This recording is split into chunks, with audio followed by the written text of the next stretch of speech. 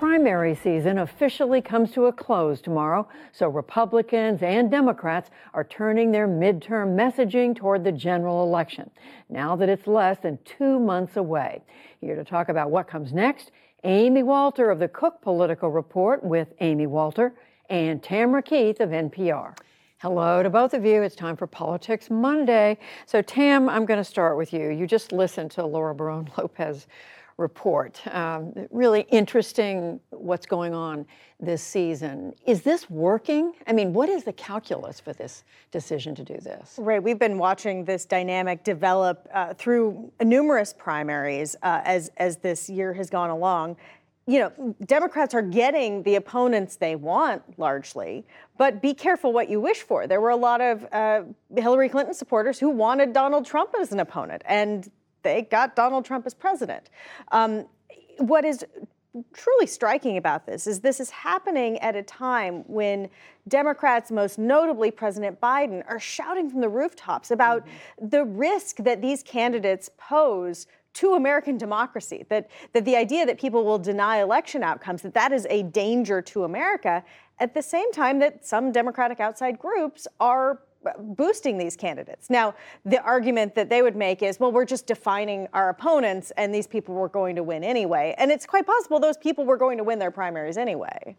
Possible, but there's a reward and a risk thing. Right, so the risk is, I think Tam laid it out really well. There's the risk, one, of being seen as being incredibly hypocritical and cynical, which is promoting people who are doing the very thing that you say is at the greatest risk to our society right now.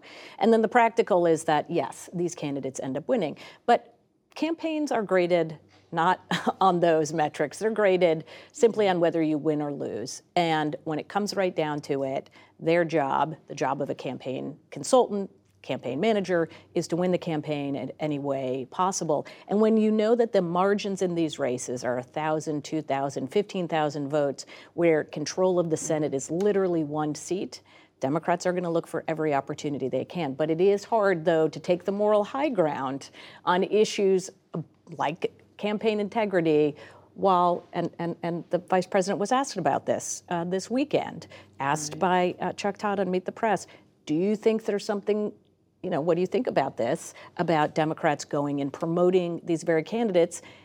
Her chance to step on the moral high ground, she did not take. She said, well, everybody has to run their own campaign. Yeah, we did hear that. And Tamara, as we heard in Laura's report, I mean, you know, for some of these candidates, even if they don't win, if they don't succeed in getting them chosen as the nominee, they could live to run for other races. They're going to have longer political lives. Certainly running a statewide or even just a congressional district race raises your profile. Your ideas are out there on TV, in ads, they're out there in debates, your ideas are being written about, and sometimes these campaigns create celebrities.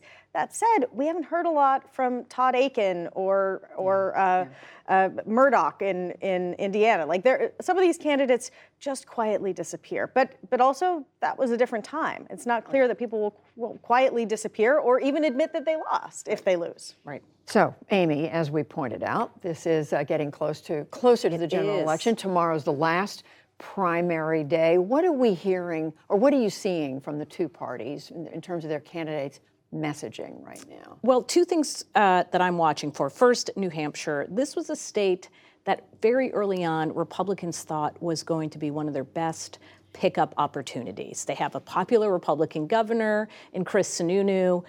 He decided not to run. Now, he says it's because he didn't want to come to Washington, but I think that his relationship with Donald Trump also was quite tenuous, and he probably didn't want to have to deal with that sort of relationship. Now, Republicans still think they have a great chance there, but the possibility of a weaker candidate, a candidate who Sununu at one point said was a conspiracy theorist, could end up winning. So that would be problematic for Republicans, and yet another opportunity lost, potentially. Now, they could still win, but a much more challenging candidate for Republicans than the other one.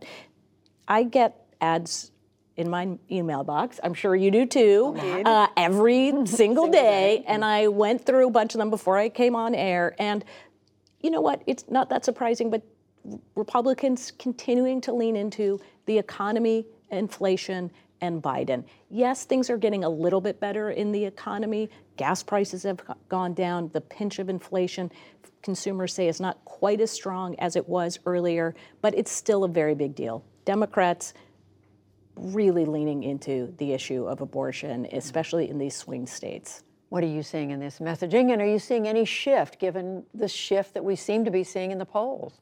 Well, what you definitely see is that Democrats are not afraid to talk about the abortion issue. I think that in past cycles, Democrats have sometimes been afraid of leaning into what you might call culture war issues or cultural issues.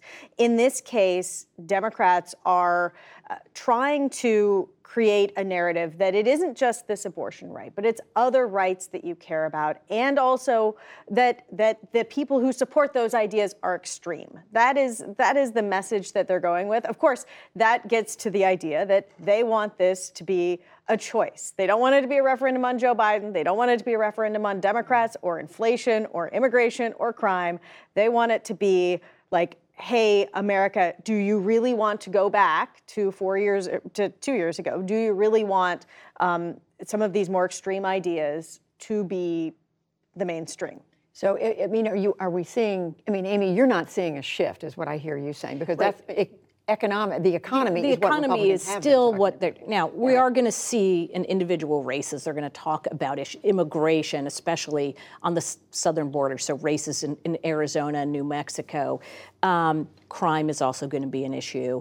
What's interesting is watching Republicans on the issue of abortion. It reminds me a lot of where Democrats were on the issue of defunding the police or reducing funding for the police, where Republicans really put Democrats in this awkward spot where they wanted to stand with racial justice supporters in their own party. At the same time, they wanted to talk to swing voters and assure them that they were going to be tough on crime. And they didn't do that particularly well in 2020. What you've seen since then is Democrats coming out and proactively talking about their support from law enforcement. Republicans have gotten caught on abortion in that same place. They haven't quite figured out, how do I keep my base happy by saying, yes, indeed, my pro-life positions are still my pro-life positions, but also talk to moderate swing voters and say to them, I'm not the extremist that my opponent says I am. But we are seeing Republican candidates, Tam, adjust their language. Not all of them, but Right. some of them Yes. adjust their language. Or scrub their websites of abortion, or not make it part of their stump speech, or generally just not talk about it very much. You would think that here's this huge victory, something that Republicans have been fighting for a really long time, certainly that the base has been fighting for a really long time, but now they don't really want to talk about it because it's become uncomfortable. And the reality is that the polling indicates that people, the American people, the majority of Americans do support some abortion access, some abortion rights. You get into the nitty gritty and it gets more complicated. But in a lot of these states, it is no access at all, which sharpens the contrast. No question. And 2 months to go, and we'll see what may shift and move Absolutely. between now and November. Tamara Keith, Amy Walter, thank you both. Politics Monday. You're welcome.